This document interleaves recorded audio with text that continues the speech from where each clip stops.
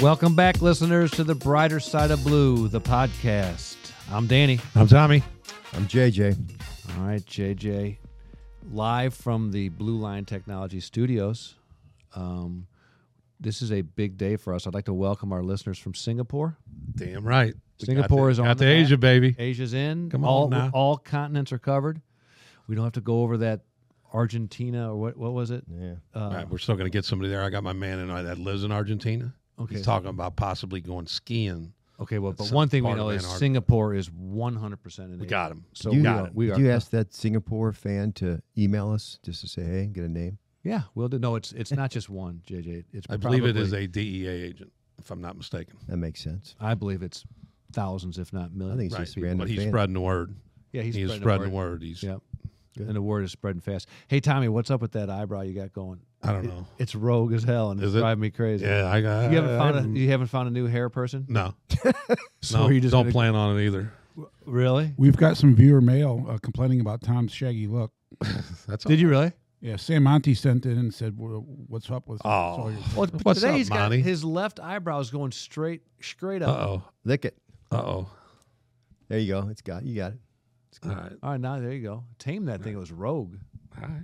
You got to be better than that. This Trim is- it up. We're up to Trim it up. 130,000 views on the 21 Jump Street thing. We're big time. We can't have eyebrows going all over the place. Yeah, don't you know it? All right, so How about that? Shape it up. 130K. 130. We always said we're gonna have Ron Clyer back. I don't think he'll come back now. He's gonna make us pay him. He'll go out on his own. He's a social media darling. He's a social media guru. Jack Milliken, you're in the house. Yes, sir. Videographer Jack. This is a good time to give us a social media update. Yeah, we're looking at around over 200,000 views across all platforms of our shorts and clips that we've been putting out. If you want to find us, you just have to search The Brighter Side of Blue on Instagram, on TikTok, on Twitter, on YouTube, on Facebook. That's all you have to search, and you'll find us, and you'll find where we're at. 200,000 views. Come on now. Hey, I got something to go off script a little bit. Go ahead. Going back a couple episodes, we talked about the horn etiquette thing. Wow. Yeah, the horn. Well, I had an incident on my way in today. You did. Yes. And I'm a polite horn guy. So I go Tamper. there when I get to the highway, I gotta go through multiple lights to get here. So I get behind a car. It's a Mustang, nice Mustang. The light turns green. Doesn't go anywhere. You gave him a little I tap. gave him a little tap. It was That's a all friendly just one. a little friendly tap. So we get going. No harm, no foul. We keep going. We make the next light. Get into the third light. Guess what? We don't make it. So I'm behind him again. And the light turns green.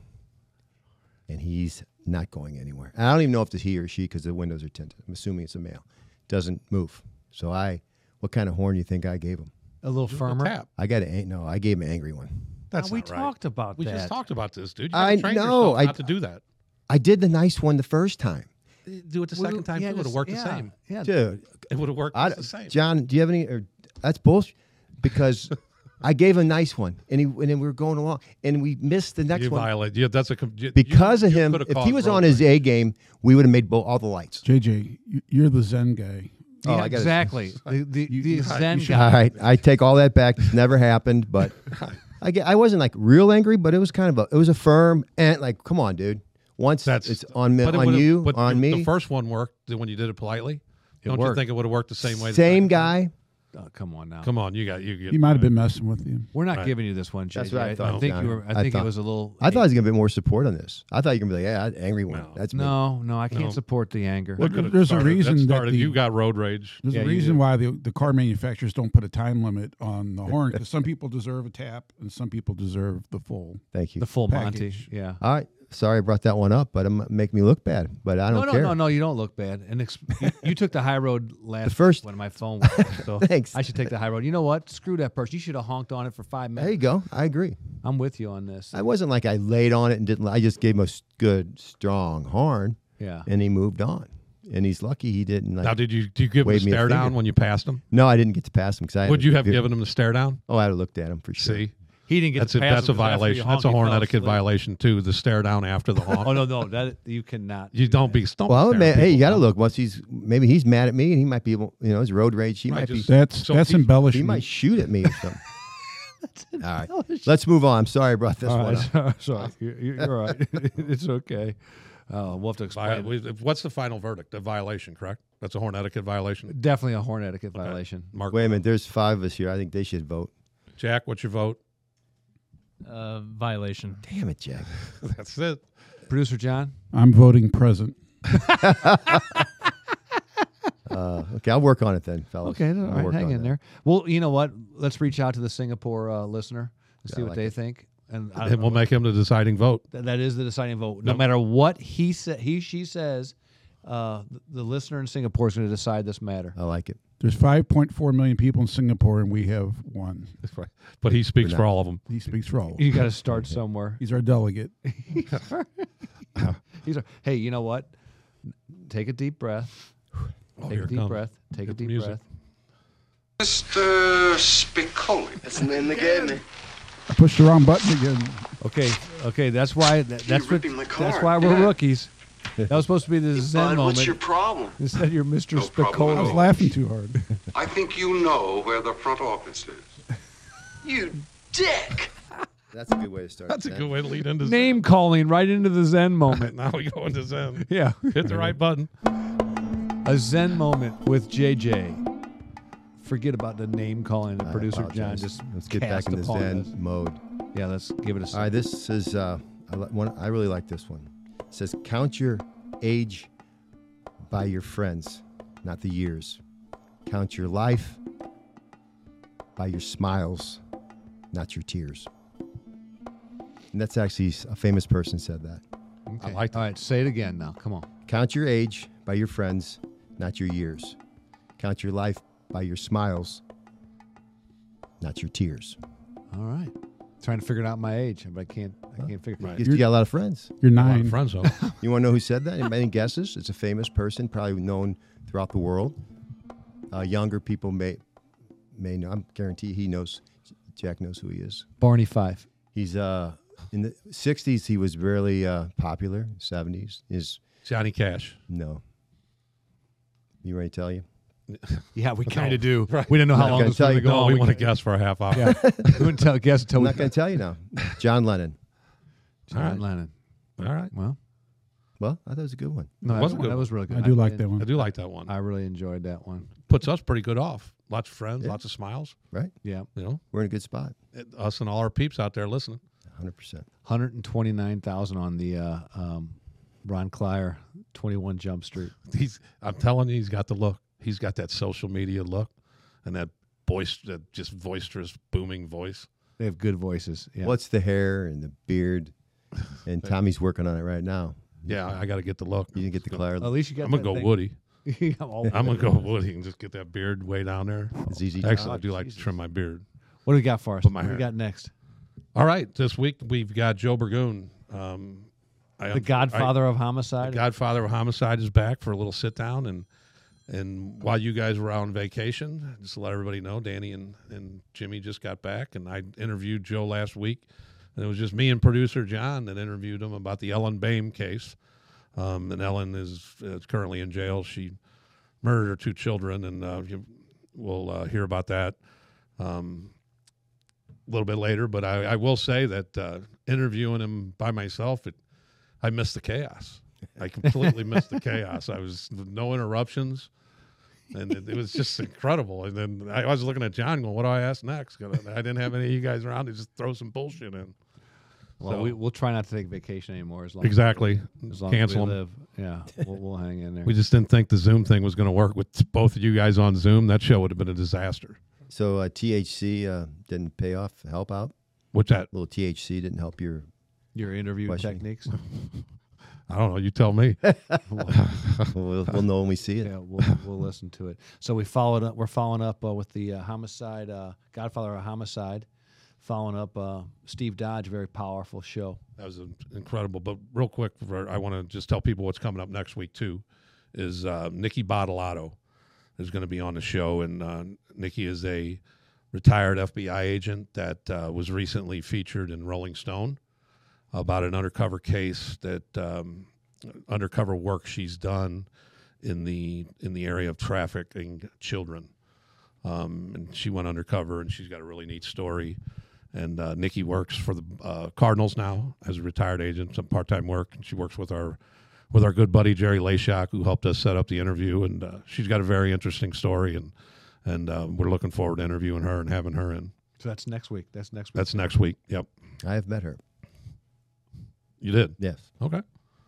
Well, I worked Stadium, and she was there with Jerry a few times, and he introduced me to her. Okay. Okay, good story. Yeah. Thanks, JJ. Just still, it's 7 degrees. 7. 7 degrees. He's had to get that in there. I know her. Yeah, okay. We're friends. Why We go did way you back. set up the interview? We go back to last summer. I didn't think he was going to elaborate. He says, I know. I just met her. I didn't know that's who it was when you just Okay. mentioned who she worked Just at the hit Cardinals. Right. JJ's paying attention to what we're Yeah, doing here on prepping the show. before the show. Right. Yes. Hey, what do we got next week? All right, hang in there. I didn't get the little card of notes. I had to take my own. Okay. Let's move on. Steve Dodge. Stop staring at me. The Steve Dodge Show. What did we miss? It was pretty powerful stuff. It was. Like we were talking before, and we're like, hey, we're going to tone it down this week. Well, a mother killing her 2 children isn't exactly toning it down, but compared to last week's show, it is toning it down. And what a show! The response has been incredible. A lot of wows. It's been incredible. People just are really acknowledging Steve's courage that it took to tell that story. And when we were sitting around after the show, one thing that we forgot, and we talked about how cool it was the funeral procession. And JJ, being in Mobile, was right there in front. He can tell us. I just think we missed the boat a little bit last week, but I don't think we really told how the city was just in shock over it. It was the first time an officer in a uniform was shot down and killed. I mean, the last one was Greg Urson, and he was undercover and got killed. That was like 20 years ago. So back then, policemen getting shot by bad guys in uniform. Now it's out of control through the country. But then it was a big deal. It was such a big deal. And in St. Louis, we always listen. Everyone's Cardinal fans, and you listen to the Cardinals on the radio if they're playing. So I just remember when this happened, I turned the Cardinal game on in the car, and Jack Buck got on and mentioned he was going to give $5,000 to backstoppers. And he said, my son Joe, who had just been getting in the business, he's going to give $5,000. He just doesn't know it yet. So, I mean, that was on a national Cardinal game. And so the whole city was just, sad, and it was just amazing. But the funeral, and I've never been a part of a funeral like this, it was the largest funeral procession I've ever seen. It went for, how many miles? Miles, I From the would say. cathedral to the resurrection. And we weaved through the city, and we hit Gravois Road. It's a big road, a lot of lights, and just everybody in businesses came out of their businesses and stopped. People pulled their cars over in intersections. Everyone got out of their car. There was people saluting the people that drove by, the procession that drove by. It was just awe-inspiring. It was just unbelievable. And one of the things that I remember, a friend of ours, Brian McKenna, his brother was a former police officer. He left to go to the brewery and everything. But I grew up with Brian. He was a friend of mine since grade school. As we're pulling into the cemetery, he's standing there with a big sign saying, "Police are our heroes." And I was like, holy cow, that's Brian. I didn't. And he said, so I talked to him. He knew Bob and Michelle from the neighborhood. So for him to do that, standing out in the heat. I think I recall, too, is you coming down Kings Highway where they have just a line of Right. auto dealerships.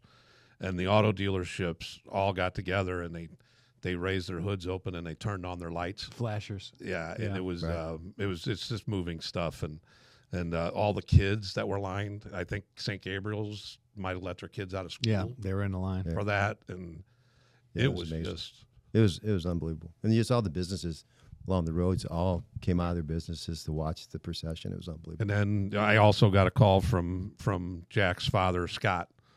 It was not to pay his recent invoice. Videographer Right. Jack's father. It was not to pay his invoice, but it was a cool story. Scott was a classmate of Bob's. They were very tight defensive tactic partners. You know how that goes. And then they both went to the 7th District. And so they were very tight. And when he got that call that day, he ran up to the hospital, and Michelle allowed him into the room, and he said goodbye to Bob.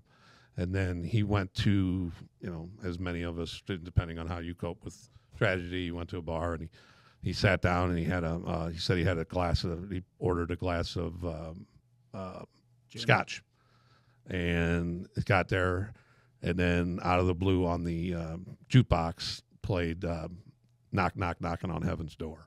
Wow. So that was cool. That's really cool. I think they actually rode together, didn't they, in the 7th for a while? They A may little bit? have, yeah. I think they did. They were partners. Yeah. So that, and then Scott was saying how special the episode was to him. And Right. so it's just cool stuff like that made it all worth it. And Michelle's text to you and Steve was pretty amazing too. Yeah. It was to Steve, yeah, but yeah. What was Steve? Yeah, it was pretty heavy. It needed to be talked about. Steve's a brave guy. He's never talked at that length to anybody about that in public, and then he goes on a podcast and does it. And then, I mean, this week's show is about a mother that kills 2 of her children. I promise our listeners that we are going to get brighter, and we talk about how the law enforcement family gets together and has gotten together on all these tragic things. Tommy, Brighter Side of Blue is going to have some events on the lighter side. Yeah, lighter and brighter side. Exactly. Of blue. So what we're planning to do is maybe once every 2 months is having events at different locations for different things.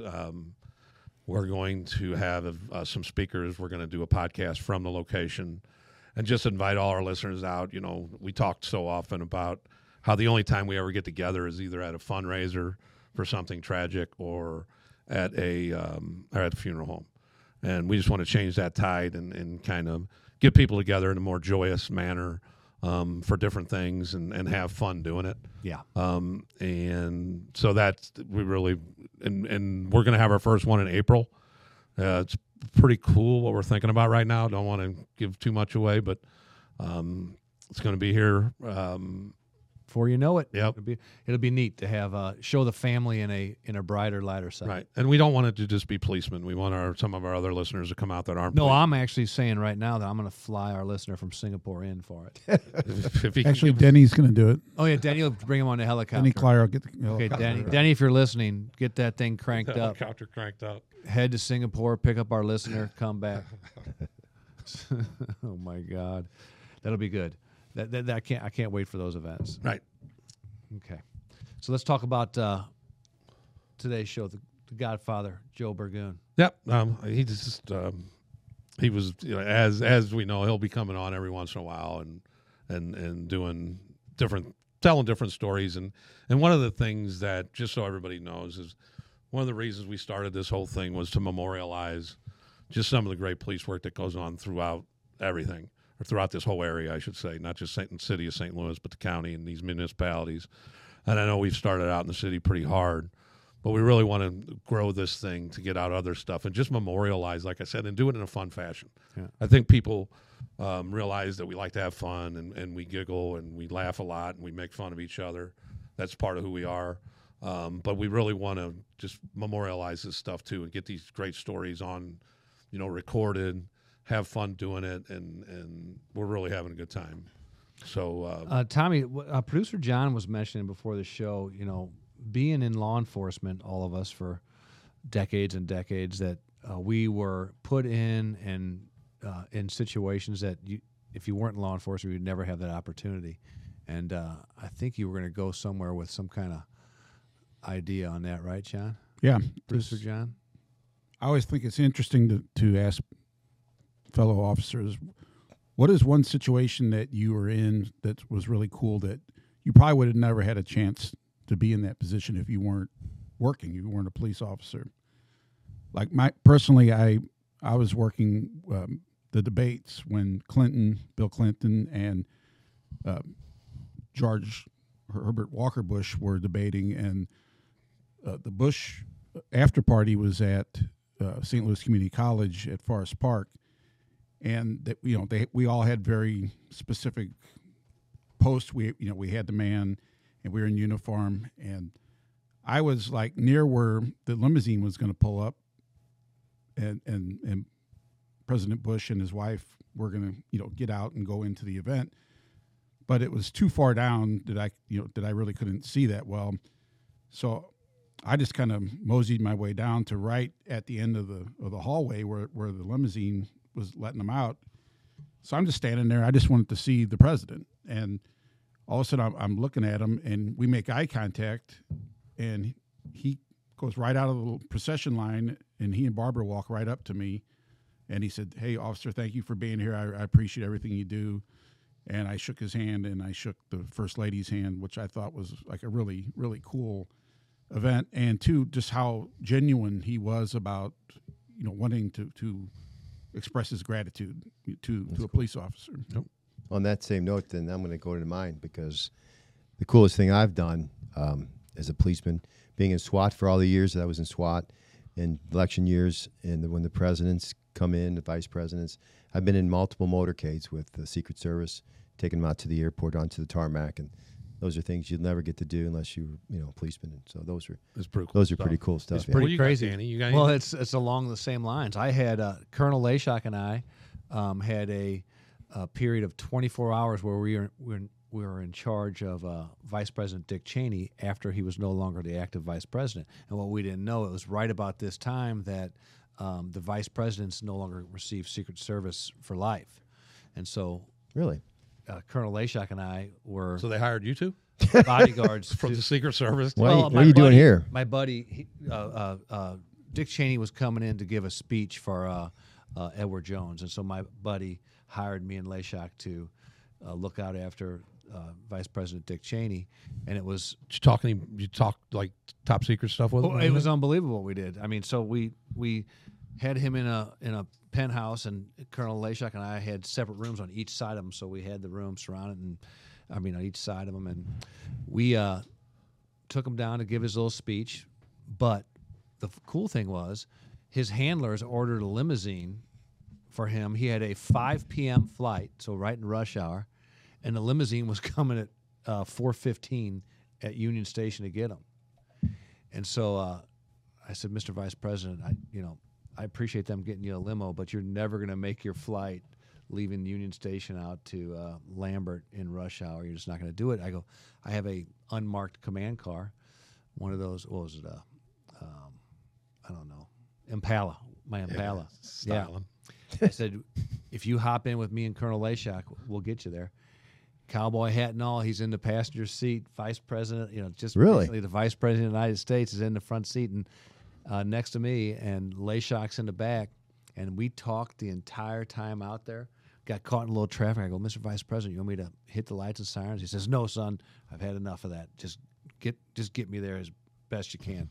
So we get there, and Lashak's asking. But I remember one question Lashak asked him that was kind of important today. He said, out of all the world leaders you sat down with and you dealt with the most, and he cut Lashak off. He says, never, ever trusted Vladimir Putin. Really? He No said he kidding. was KGB. You don't think? Yeah. And he said, I never trust him. I was in That's the room well with him documented. several times. Yeah. And but he said it to us. And cool. and then we get to the airport. Like he was letting you guys in on a secret? Well, he said it directly to me. I think you're trying to diminish this for me, I'm not. and it's my. I'm not. I'm just It's saying. producer kinda John's obvious. most memorable moment, Right. and you're kind of taking it from me. Right. You No, know, no, stripping, no. That's you're pretty stripping impressive. me clean. of it. Captain Obvious. Oh, Putin's a bad guy. I'm going to power through this. But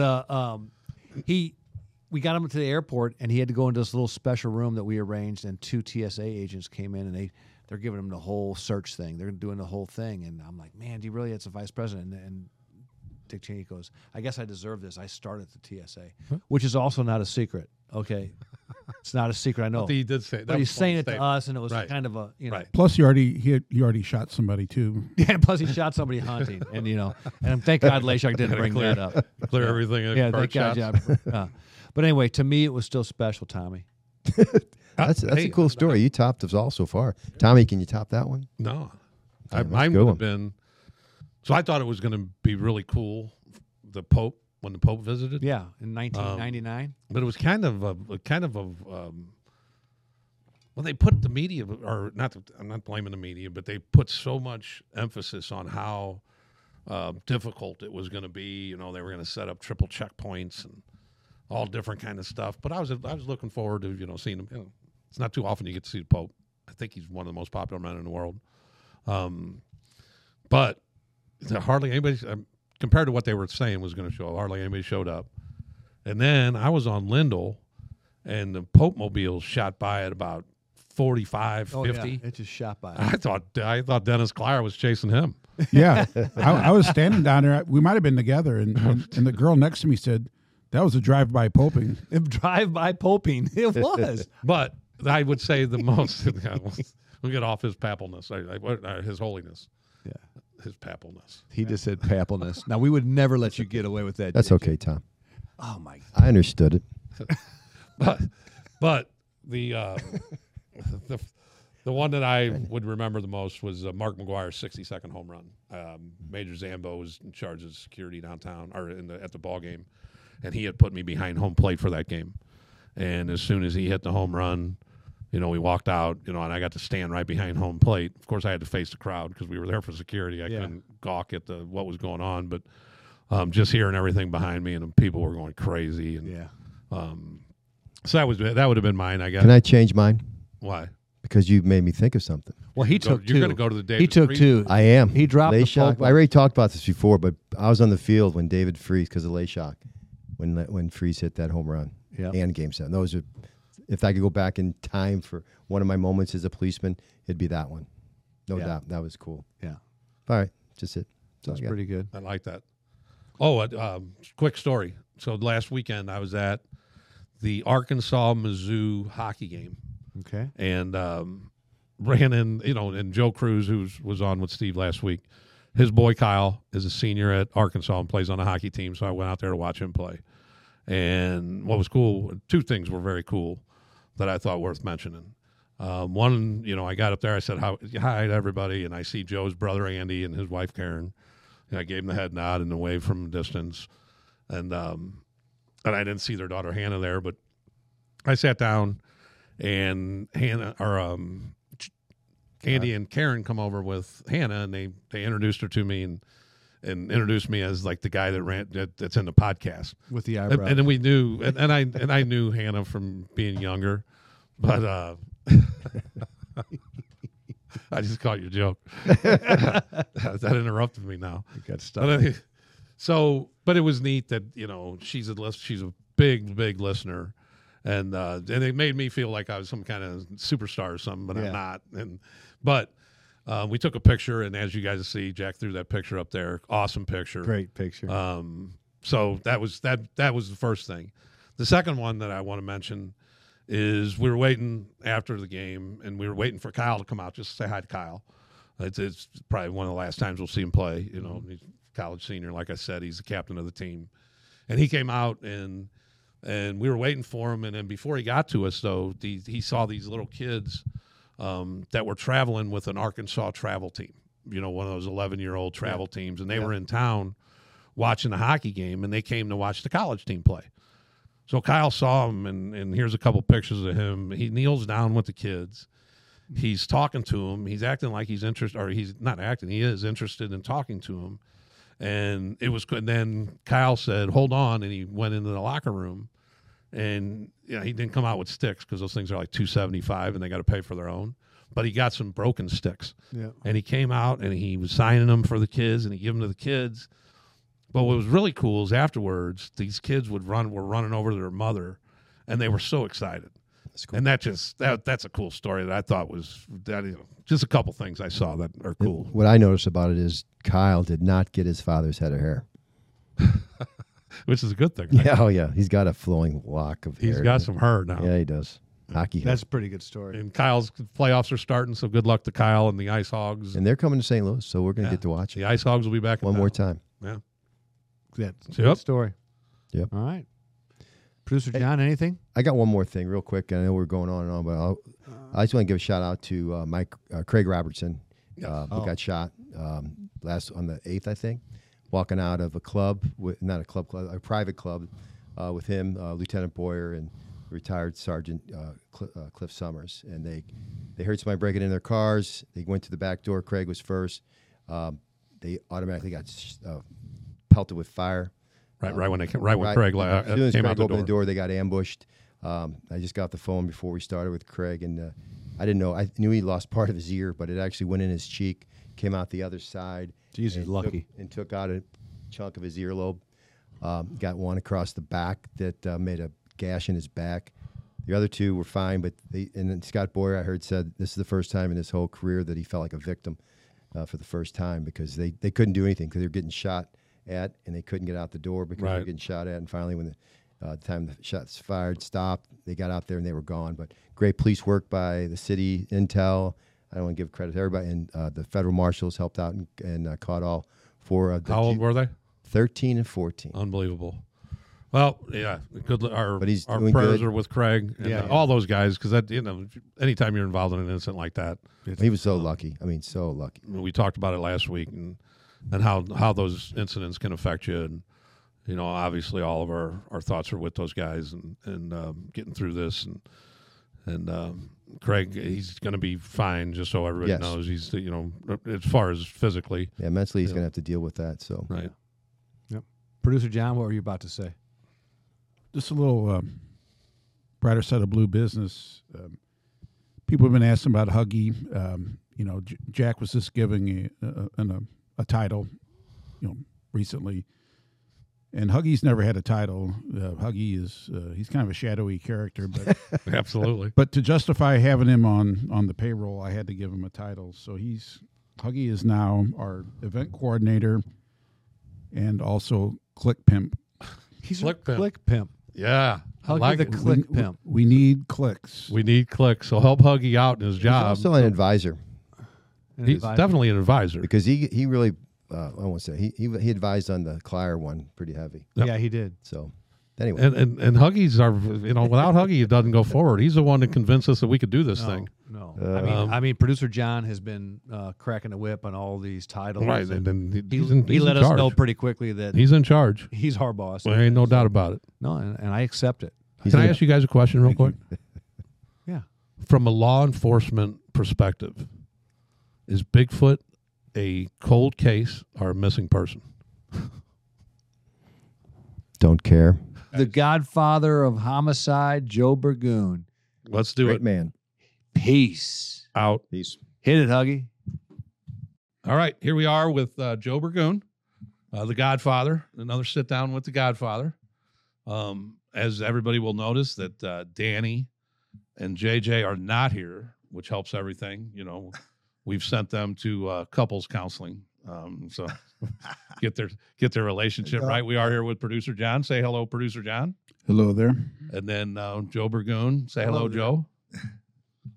So one of the things when we brought Joe on the last time, and he talked about stuff that we wanted to talk about, which is the national murder. A lot of people were, that's a big St. Louis case, and we talked about a murder near the Francis Park, which a lot of our people are from the South Side, so they wanted to hear about that.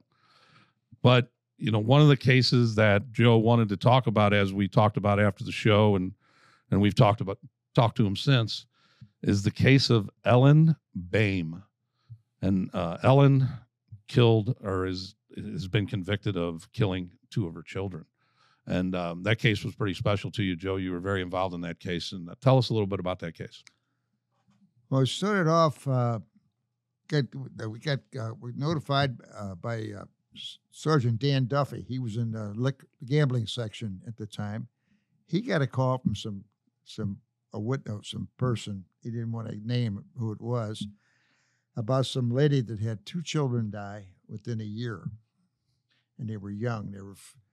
There was a 2-year-old and a 4-year-old, 2 boys, and so we thought we'll get involved in it. So went over to the medical examiner's office and talked to Dr. Mike Graham, and he was aware of them, and he said, yeah. And we're running tests now and everything. And it turned out, the more we investigated, the first boy, David, he was 2 years old. He died in November of '88, November 24th. And his brother, Stephen, died the same day a year later. Which one was the 2-year-old? That was David. Okay, that was the second The one. other boy was Stephen. Okay. And from what the mother said, we went to talk to her. That she took the little boy was on the couch, and she was in the kitchen, and she came in to check on him, and he wasn't breathing. So she ran down the hall. There was a medical student. She lived at the high-rise apartment at 4720 South Broadway. It was more of a senior Citizen place. Anyway, she ran down to get the medical student, and he came down there. He called 911. That he went down there and he started trying to do mouth to mouth and CPR, and they got there and he was pronounced, So, and then like I say, a year later, to the day. She's running down the hall. She goes first. She went to another neighbor, then she went to his and said, "My boy, it happened again." He goes in there and there's a baby on the couch. Said he was watching. Didn't go to school over the weekend. He supposedly got some shots, polio and measles and diphtheria, and then he supposedly got sick or had a reaction. That's what they thought it might have been, but her mother used to watch her. She was divorced. Her mother used to watch the kids while she went to work, and she went over and told her that you don't have to watch them. I'll be home, That particular day? Not that particular day. And so they stopped and they got on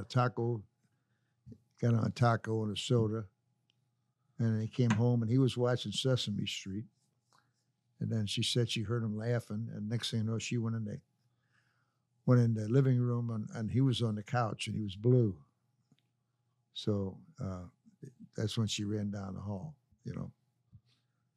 Was there any indications of, because I read an article in preparation that they thought the first one was SIDS.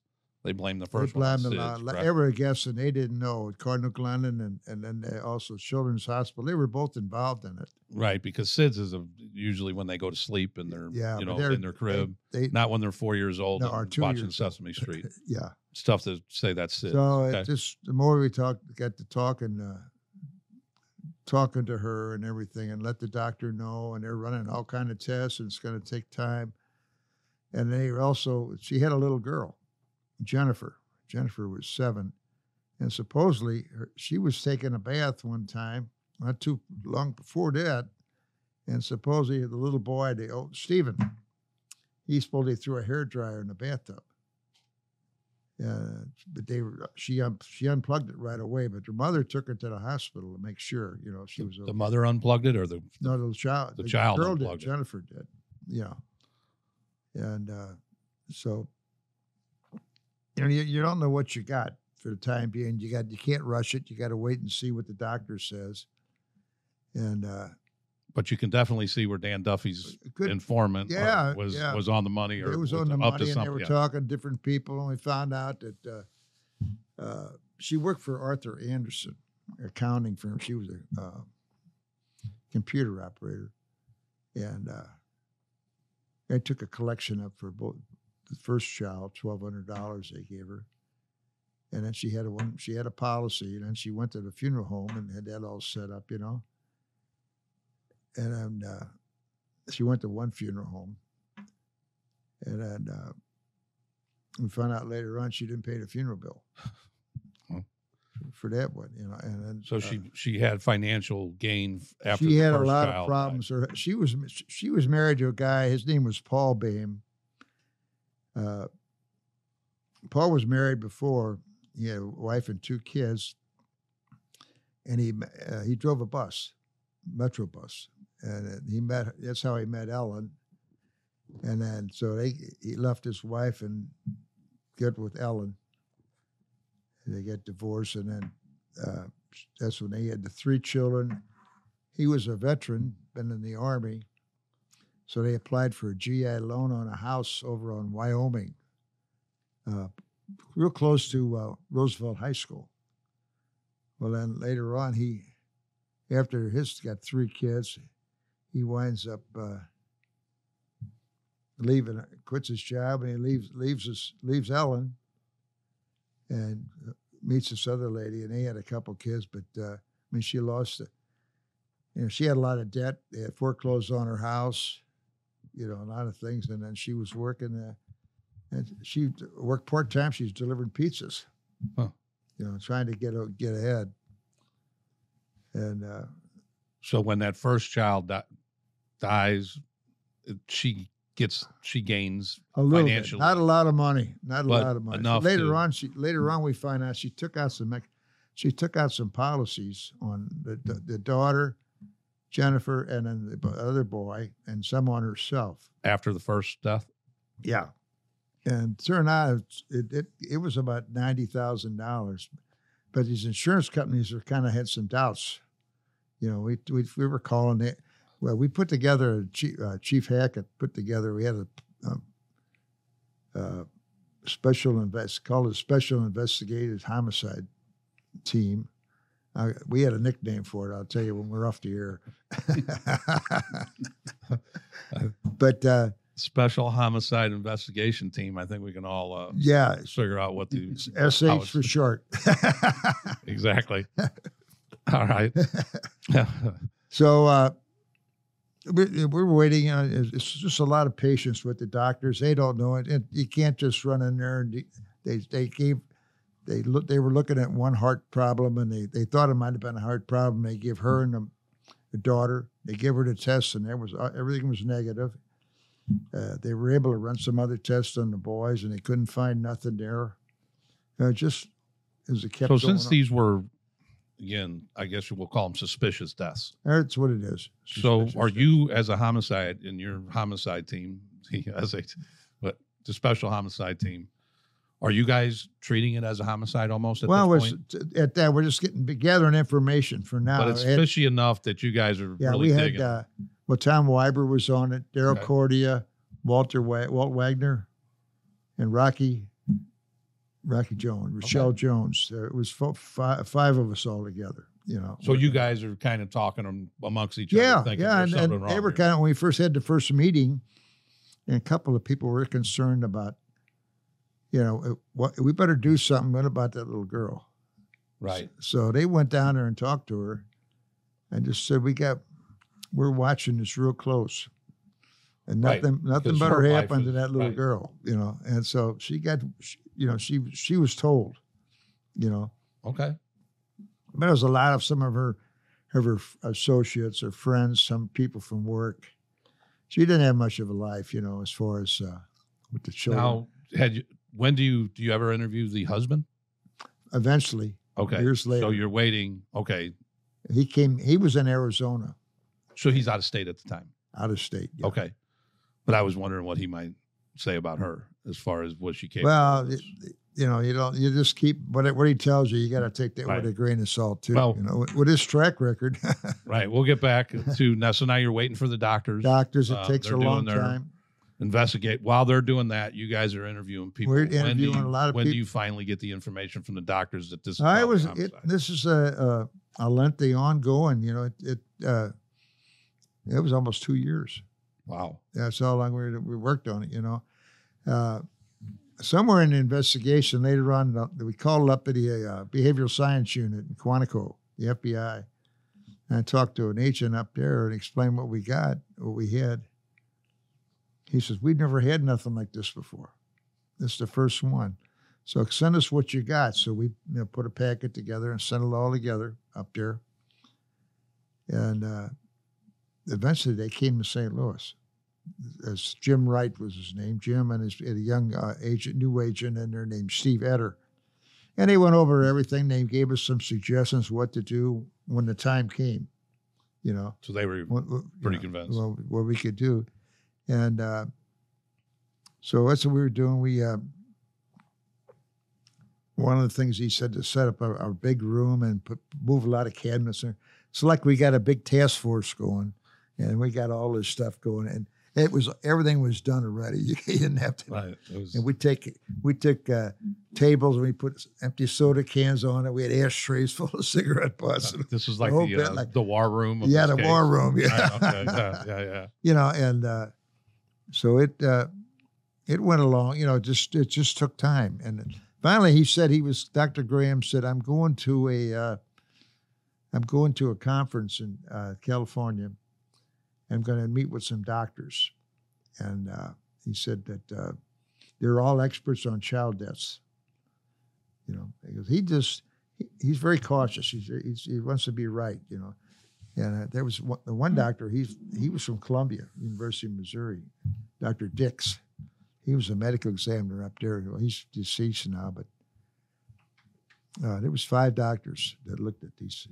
I got the names here. I don't know them. No, okay, yeah, but they were good. They were good, But they told us what to do, and so he said, best time. She bought a car.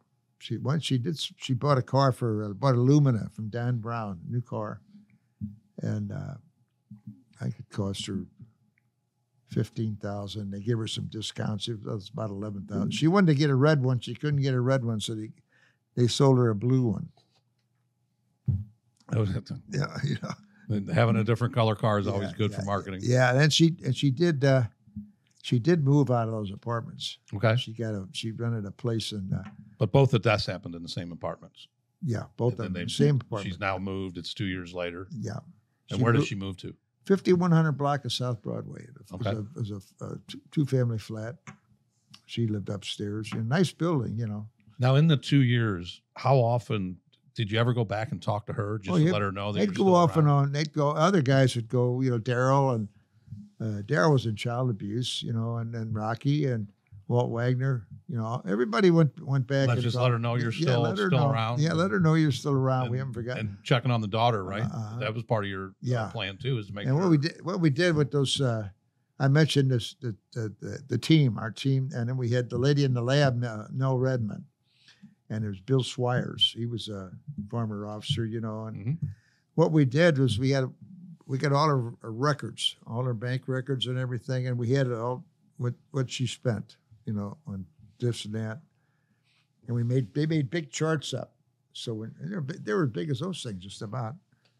And so when we had them all set up, when she walked in there, she's looking at all this.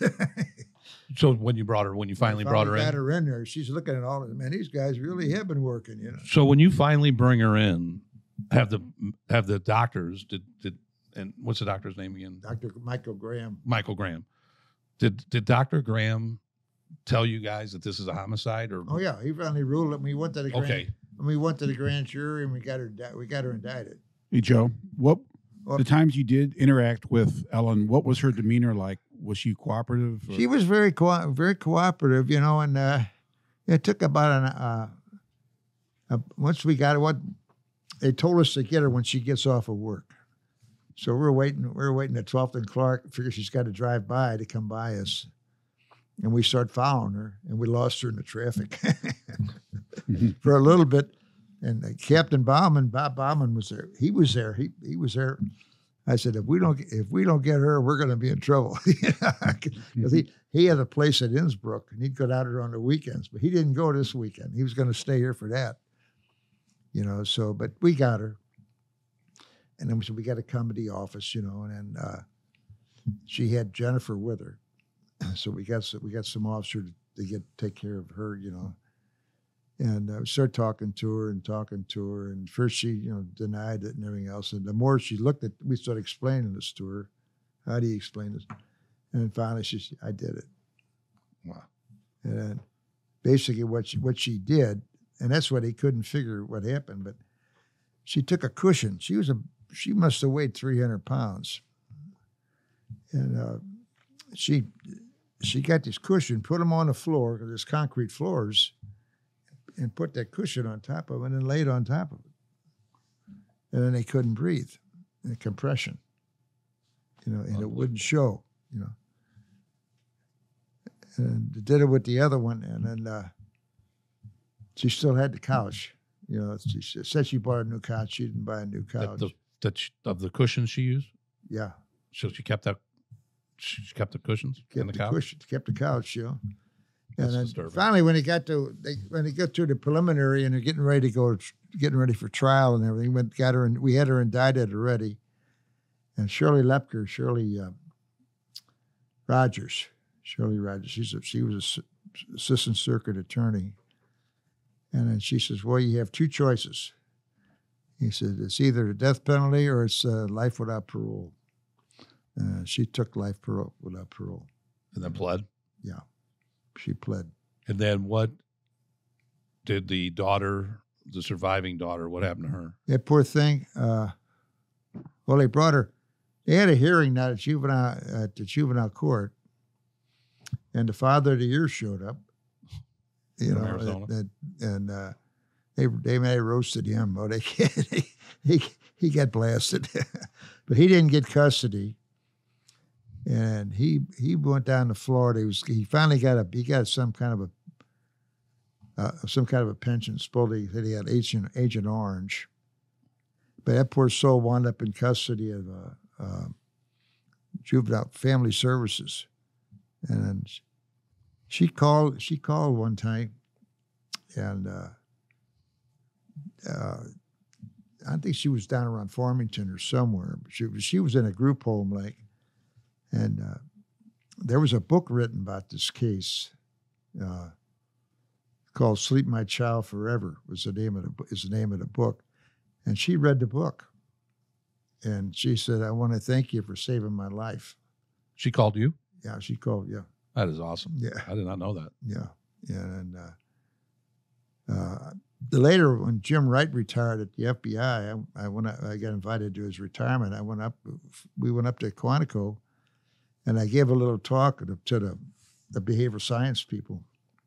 I just mentioned about her calling. I says, you know, your job is finding killers, and here you saved a life. You know, but what all you recommended we do, and we did. You know, so it was.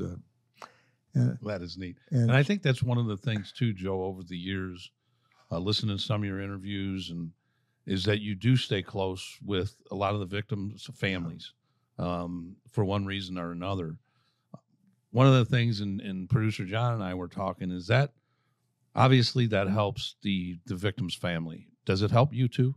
Yeah, it does. You know, you don't forget about them. Right. You know, you don't forget about people, and you touch a lot. You don't know how many lives you touch. You know, but Right. you don't do it for you. It's for them. Right. That's what it's all about. But then some you get closer to than others. Oh, obviously, absolutely. Over the Yeah, years, yeah. you know, Well, just like- like in your story with the National Food Store, Yeah, with your Harold, relationship with Elmira. Harold. Yeah, yeah. Yeah, and I remember you telling us the story off the air of the Pantazzo market. Yeah, Kathy Pantasso. You yeah. stayed in touch with her for quite a while, didn't you? What happened in that case, Joe? She was a school teacher. She taught at the Bryan Hill School. You know, 5th district. All of a sudden, it comes to the 5th district. But her mom and the mother had a little store on Compton and Arsenal, on a northwest corner.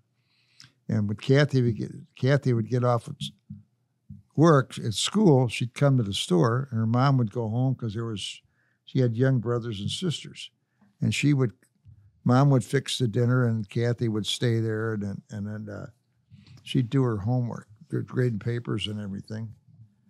And they had a neighbor came in there. He used to always be a security guard, and he always wore his uniform. And then the mother would call, and she couldn't. Nobody answers. So eventually, she went down to the store, and she goes in, and she finds the guard on the floor, and Kathy shot 3 times in the head. You know, and they rushed her to the hospital, and she survived it. You know, but she was from the injuries from the brain and everything. Paralyzed? Yeah, not paralyzed, but she could walk. You know, but she Right. And she was 22 years old when it happened to her. You know, and you stayed in touch with her over the yeah, years? when I was in the bureau, they lived on Hartford. Okay. And I used to go over and see them, you know, and I told Bill McClellan about her. I said, you know, there's a story about a mom and dad. They were immigrants. Her father he owned a bar on South Spring, and his wife had that store, and they're raising their kids.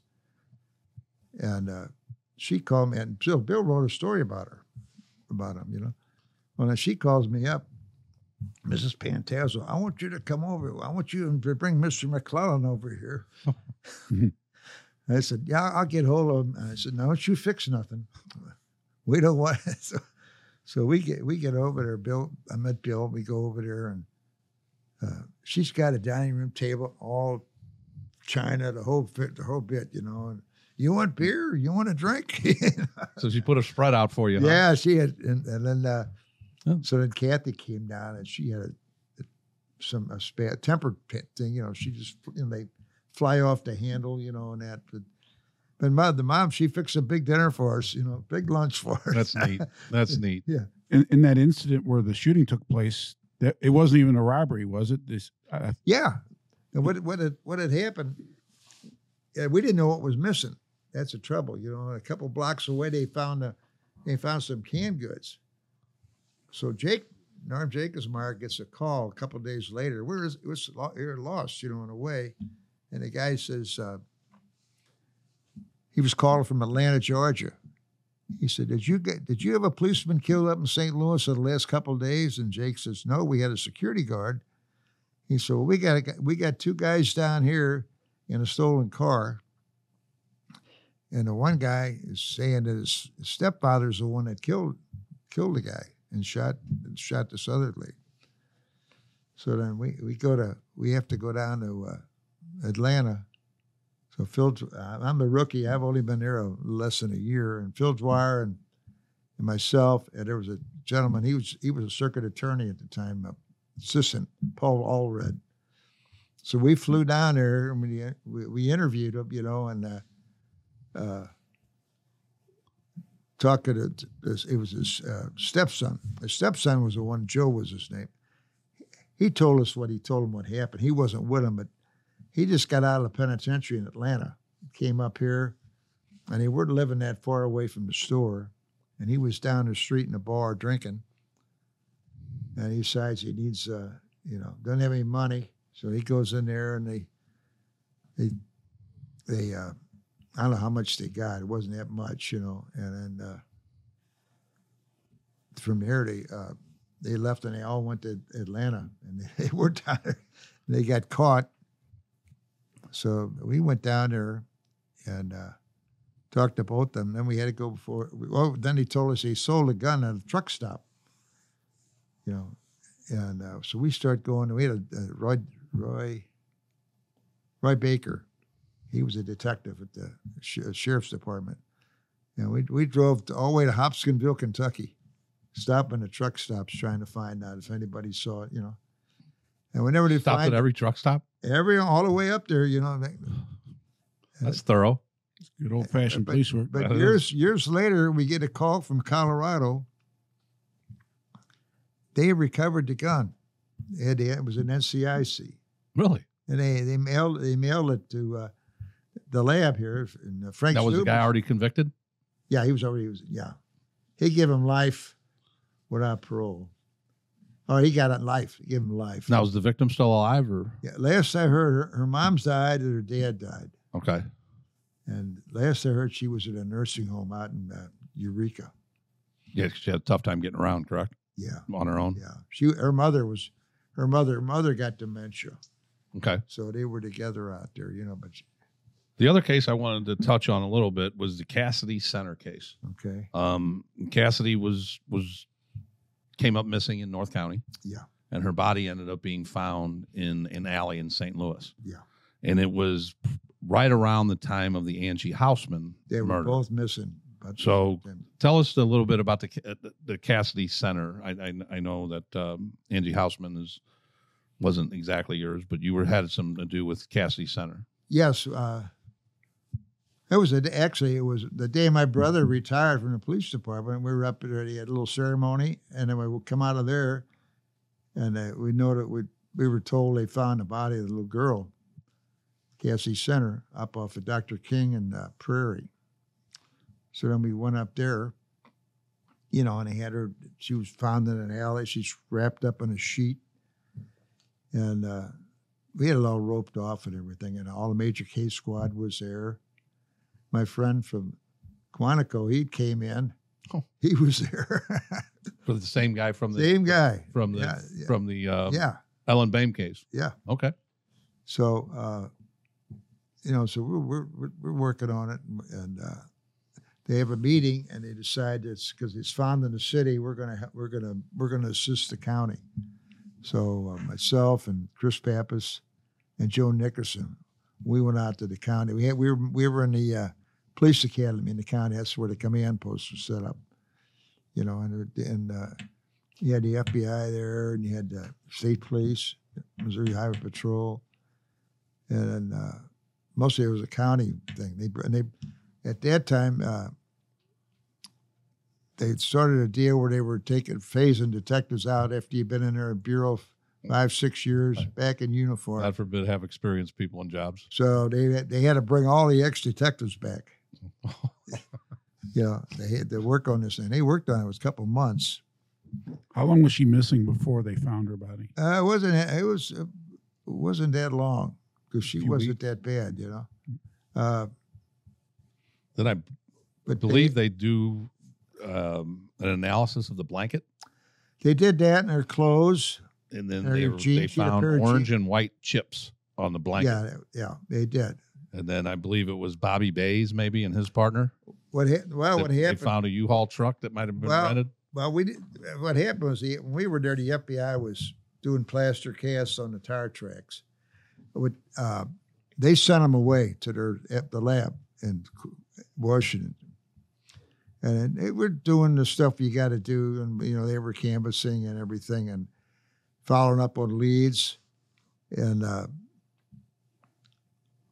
what happened there, that when they finally came back, we'd have a meeting twice a day on the squad. Everybody was there about, and they find out that the brother, this little, he used to work at a McDonald's restaurant on Lindbergh, in Hazelwood, and right across the street was a truck stop. They rented trucks, and the guy says, Bob says, I know right where that place is. You know, so they sent him up there. He knows those guys, whatever it was. And they were bringing a lab team in. They were flying a lab team in from Washington. And they were going to do the investigation on the scientific stuff. And they took they just took they had a tow truck, and they towed that thing to I think the county at their lab. The particular one he rented. Yeah, The U-Haul he rented. they put because they were on the way there. They put an officer there until they got there and they could get it out of there. You know? Now you said there was the little brother, the brother of the suspect, worked at the McDonald's across the street. No, Thomas Little did, Okay, Thomas Brooks. and he quit. Wasn't it? Yeah, His name was Thomas Brooks, right? Thomas Brooks. Yes. Okay. Yeah, you know his father had Thomas's father had a auto repair shop up the street on Dr. King. He had 22 kids. 22. Yeah, all he did was work. Work besides working. Yeah. A couple different kinds of work. Yeah, right. He could field a full offense and a full defense with 22 kids. Do you remember where Thomas fit in? As a 22, was he like? I never did ask him. He went to prison when he was 17. That tells you something. Right. And he wasn't a big guy. He was a little guy. The father or Thomas? Thomas. Okay. And the dad wasn't a big man either, you know.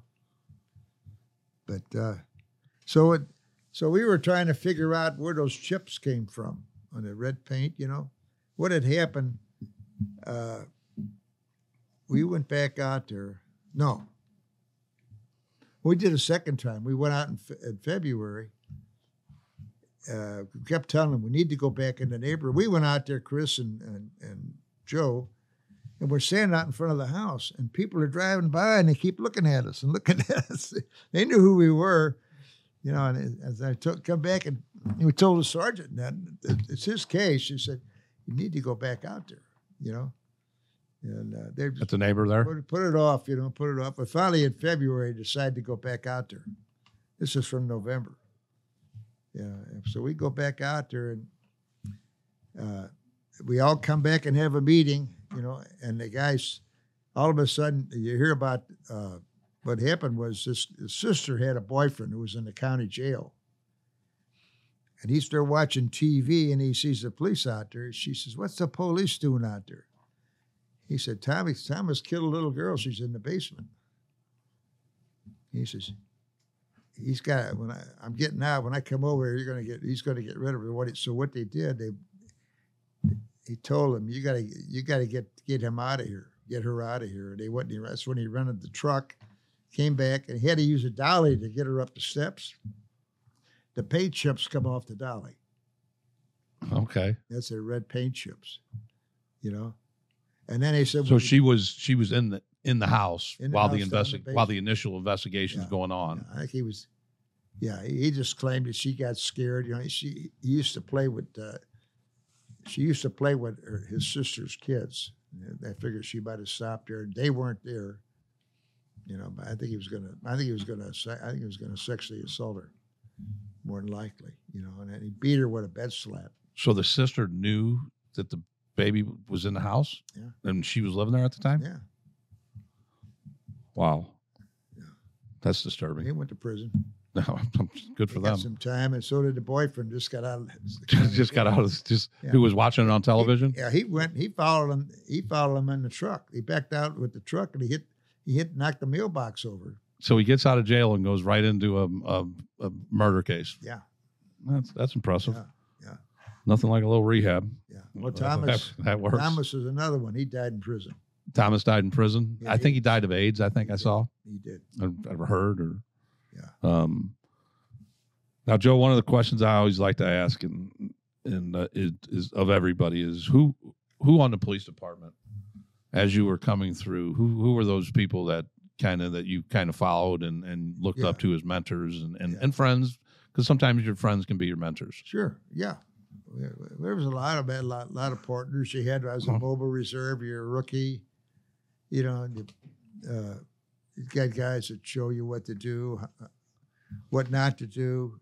So you be careful out What there. not to do sometimes more important than what to do. Absolutely, absolutely. And then when I left, I was there 8.5 years, and you just start teaching the younger guys too. You know, don't do this, don't do that. I went to homicide. It's a different world. You miss the action because you're slowing down because you've got to do everything the right way. But Norman Jacobsmeyer was lieutenant at the time, and he was a detective in homicide. He was a sergeant in homicide. He was a lieutenant in homicide, and he was a captain there. He never left, and unfortunately, he got sick and passed away. Phil Dwyer was a veteran. He was in homicide 25 years. Ella Gates, Tom Bowe. Hilltop, right? Hilltop. Ellen Gates. Yeah. For those listeners that don't know, Hey, Hilltop Mother. is a bar that several policemen hung out in on occasionally. Yeah. Hey, mother. Hey, mother, my mother. Exactly. Just a lot of guys. And when I went back after 27 years in homicide, I went back in the district, you know, and I'm like a rookie. Right. So I just kind of had Lenny Bober was a good guy to work with. Lenny was a sergeant up. He kind of took me under his wing for a little while. Oh, that might. got- I don't know how you survive that. Got your I was under Lenny's wing for a hot minute in the Central Yeah. Patrol. yeah. No, but he was a good guy. Absolutely. Yeah. He's an awesome guy. Yeah. And then, so just like the Norm Jacobsmeyer, I know Steve was his child or was his kid, right? It was his nephew. His nephew. Yeah. And Steve was a homicide guy. So Yeah. that whole family was maybe, yeah. And his dad was assistant chief. right. Yeah. So that those were kind of your mentors, Yeah. you know, they- coming up. You try That's to, neat. and you try to, when I left homicide, I went to the 9th District, and Major Zambo was in charge, and he wanted me to start some classes out there, you know, and we did crime scenes and that. I went to look for the crime scene. So we did I either did a night 6 to 2 or when I worked 6 to 2 as the overlay. We do a couple classes a night. On day watch, we do maybe 10 to 2 or something, 10 to 12. It's a great idea. They got credit. Post credit. Post credit. Yeah. Well, that's a great idea. Then we went to South Patrol. Major Zambo was no dummy. That was a good idea. Yeah, and he retired then. Though. Yeah. We were going to do a couple of other ones about police shootings and stuff like that. Right. You know? It is important to know exactly what to do when you show up first, Yeah. because you can screw up a lot of stuff if you show up Oh, and don't know what you got you're to doing. do it right the first time. You don't get Right. a second time. Well, and then if you do something wrong when you're the first guy there, it's just something somebody's got to clean up, like Oh, you absolutely. or somebody else has got to just say, hey, they made a little mistake when you're in court. But it was, it was a good experience. So the whole career was good. You learned it. And how many years is just? I know this was on the previous show. How many years did you do with the city? 43, 43, and then how many years did you do with the cold case out in the county? 17. 17. So 60 years of chasing, being the voice of victims, I should say. Yeah. Which was probably your specialty over the years. And they say homicide, and you did a lot of homicides, but you also did missing children, Yeah. cold cases, Yeah. just so much stuff that was Some things, involved in it. it's just the silliest thing. We were working a murder in O'Fallon Park, and there was a guys, and they were going around, and there were lovers' lanes up there, and they'd get the guy out of the car, and the guy make them take off their clothes. So this one guy says he ain't taking off his clothes. Well, they shot him. Well, his lady was with, she stripped down to her bra and panties, and she ran from O'Fallon Park all the way down to Broadway. You know where the gas station is down there? They could call the police, and eventually we caught him. There was a couple guys. I guess they were after guys too, but they got two guys, and they beat them up, and they took them down the county. Then they came back and they dumped a car up in the 5th District again. There we go. Up at Randall in an alley in the garage. So we're in there. I was with Ron Skaggs, and we're in there. She's got a little child, and 2 or 3, and we're talking to him and everything else. And I see, you like gum? I had a pack of Trident. I give him a piece of gum, and his mother said it was okay. And then she tells us who put the car back there. And they got him. We had a wanted out for him, but they robbed a 7-Eleven on Pine Street right there, 17th and Pine. They jumped. They caught him. And the girl that ran, she was able to identify the one guy, but she couldn't get the other guy. Piece of gum, huh? Piece of gum. That's how you solve cases every once in a while. Whatever Every it once in a while, takes, it takes a piece of gum, right? That's awesome. That's awesome. You got anything else, Producer John? No, the one question I wanted to ask is, when you're putting an investigation together, what's the most important thing as far as, is it the crime scene investigation? Is it the interrogation of witnesses and suspects, or is it like?